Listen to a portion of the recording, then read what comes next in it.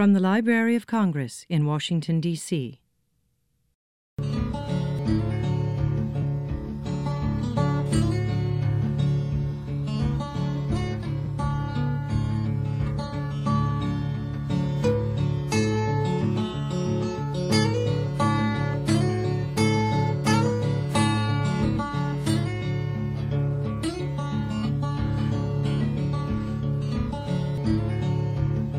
Welcome to America Works, interviews with contemporary workers throughout the United States, collected by the Library's American Folklife Center as part of its Occupational Folklife Project.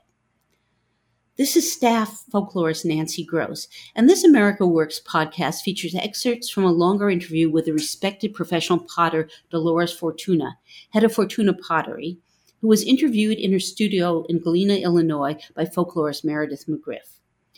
Fortuna, whose career includes teaching at the Art Institute of Chicago, talks about how she discovered her love of pottery as a student at the University of Chicago. She recalls how she was instrumental in creating cooperative networks and studio spaces for artists in Chicago, as well as working with colleagues to establish the well-known Torpedo Factory, an art space in Alexandria, Virginia. When she moved to Galena, Illinois, about 20 years ago, she worked with the area's large community of potters to establish pottery tours. These popular annual tours bring members of the public, who are also potential customers, directly into scores of potters' studios. As Fortuna speaks, you can hear the gentle hiss of her kiln as it cycles on and off in the background. In grad school, my work was very sculptural, non-functional. And actually, my first teaching job, when I got the job, the head of the program said, well, you're going to be teaching beginning wheel. Mm-hmm. And I said, well, I've never thrown. And so over the summer, I would go in and work with him and basically learned how to throw that summer. And it was a real shift for me because I actually really enjoyed it. And there was more of a directness about this hands-on forming process with the potter's wheel that was just so incredibly enticing and pleasurable that I really kind of just skipped into making functional work very naturally. And I think actually my first order was making planters for a plant shop. Nice. So, we all have to start someplace. And then in about 1980, 82, I moved to Oak Park. And I bought, there was a couple that had started a pottery business, and they were selling it. And so I bought their business. When I moved out here in about 1999, is when I really started to do my own work and to kind of push my own ceramics. And so I just taught at the Art Institute. And then I gave me the opportunity to apply to more competitive shows and to kind of do like the Philadelphia Museum show or the Smithsonian show, and also just be more focused on kind of pushing my own ideas. There were people that worked in clay, and they all knew each other, but and as I came out here and started to meet more of them,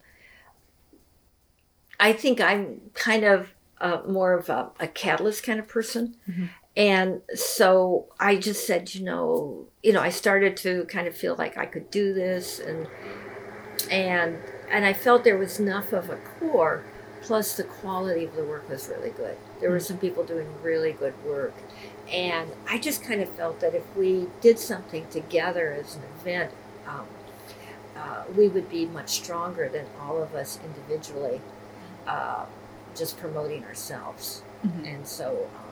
yeah, and it did work out, and it has worked out that way. Our motto is once a dirt, always a dirt. And I also like the idea of the tour having a lot of artists, but not having a real extensive geographical area, so that it would be easy to, in one day, just see all the sites. And I like the idea also here that people were really having different conversations. Some people were doing this technique or that, raku firing, wood firing. It wasn't like we were all doing the same kind of work. We were really addressing ceramics with like strong individual voices, which is what I really also liked about the group here. For some of the people on our tour, this show is their only show they do during the year.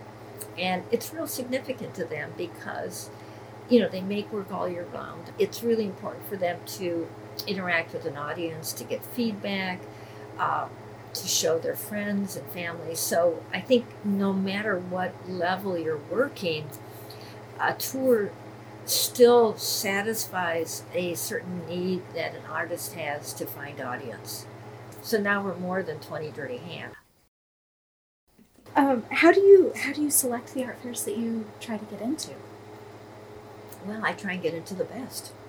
So what I do is I try and usually I get into maybe the top, rankings of art fairs, and I think that there are ways to do it where you can, there are sites where people rank art fairs, art fair review sites, etc. There's Sunshine Artists that ranks shows. So, over the period of time, the shows that I've been doing are more competitive. My sales are usually much better or stronger, maybe to say it that way. And the other thing I like is, again, it's not just about making money, but that a lot of times when you do a more high-end show, you often find a kind of more educated buyer. They may collect clay for a long time. They look at clay. They love clay.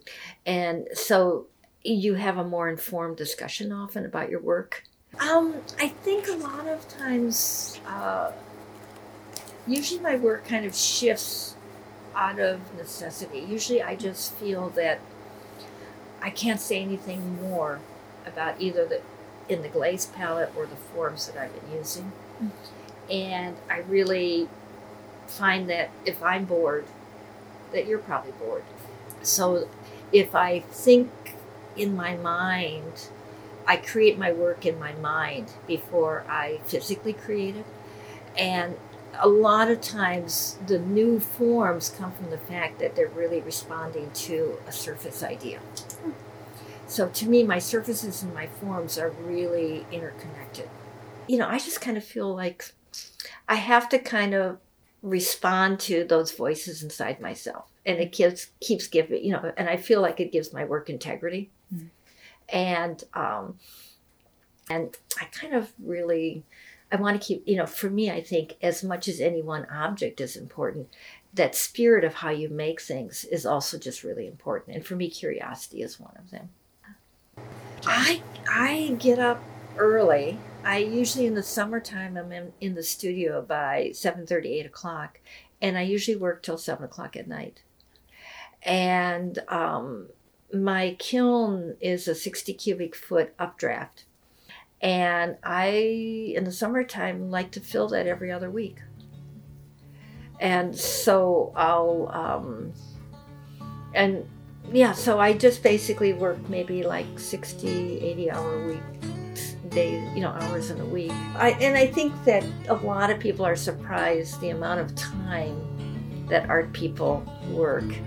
And when I was teaching, I said to students that one of the big things is don't work just when you feel inspired. And I have found the studio to be a great refuge for me. You've been listening to Dolores Fortuna, a professional potter and craft shop owner in Galena, Illinois.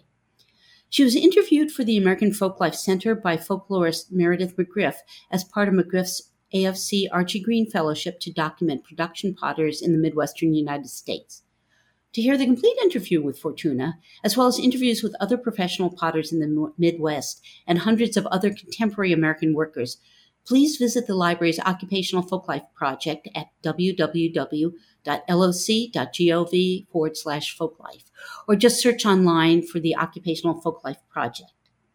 This is AFC staff folklorist Nancy Gross on behalf of the American Folklife Center, and with special thanks to AFC intern Emil Acosta for her help with this episode. Thank you for listening to America Works. This has been a presentation of the Library of Congress. Visit us at loc.gov.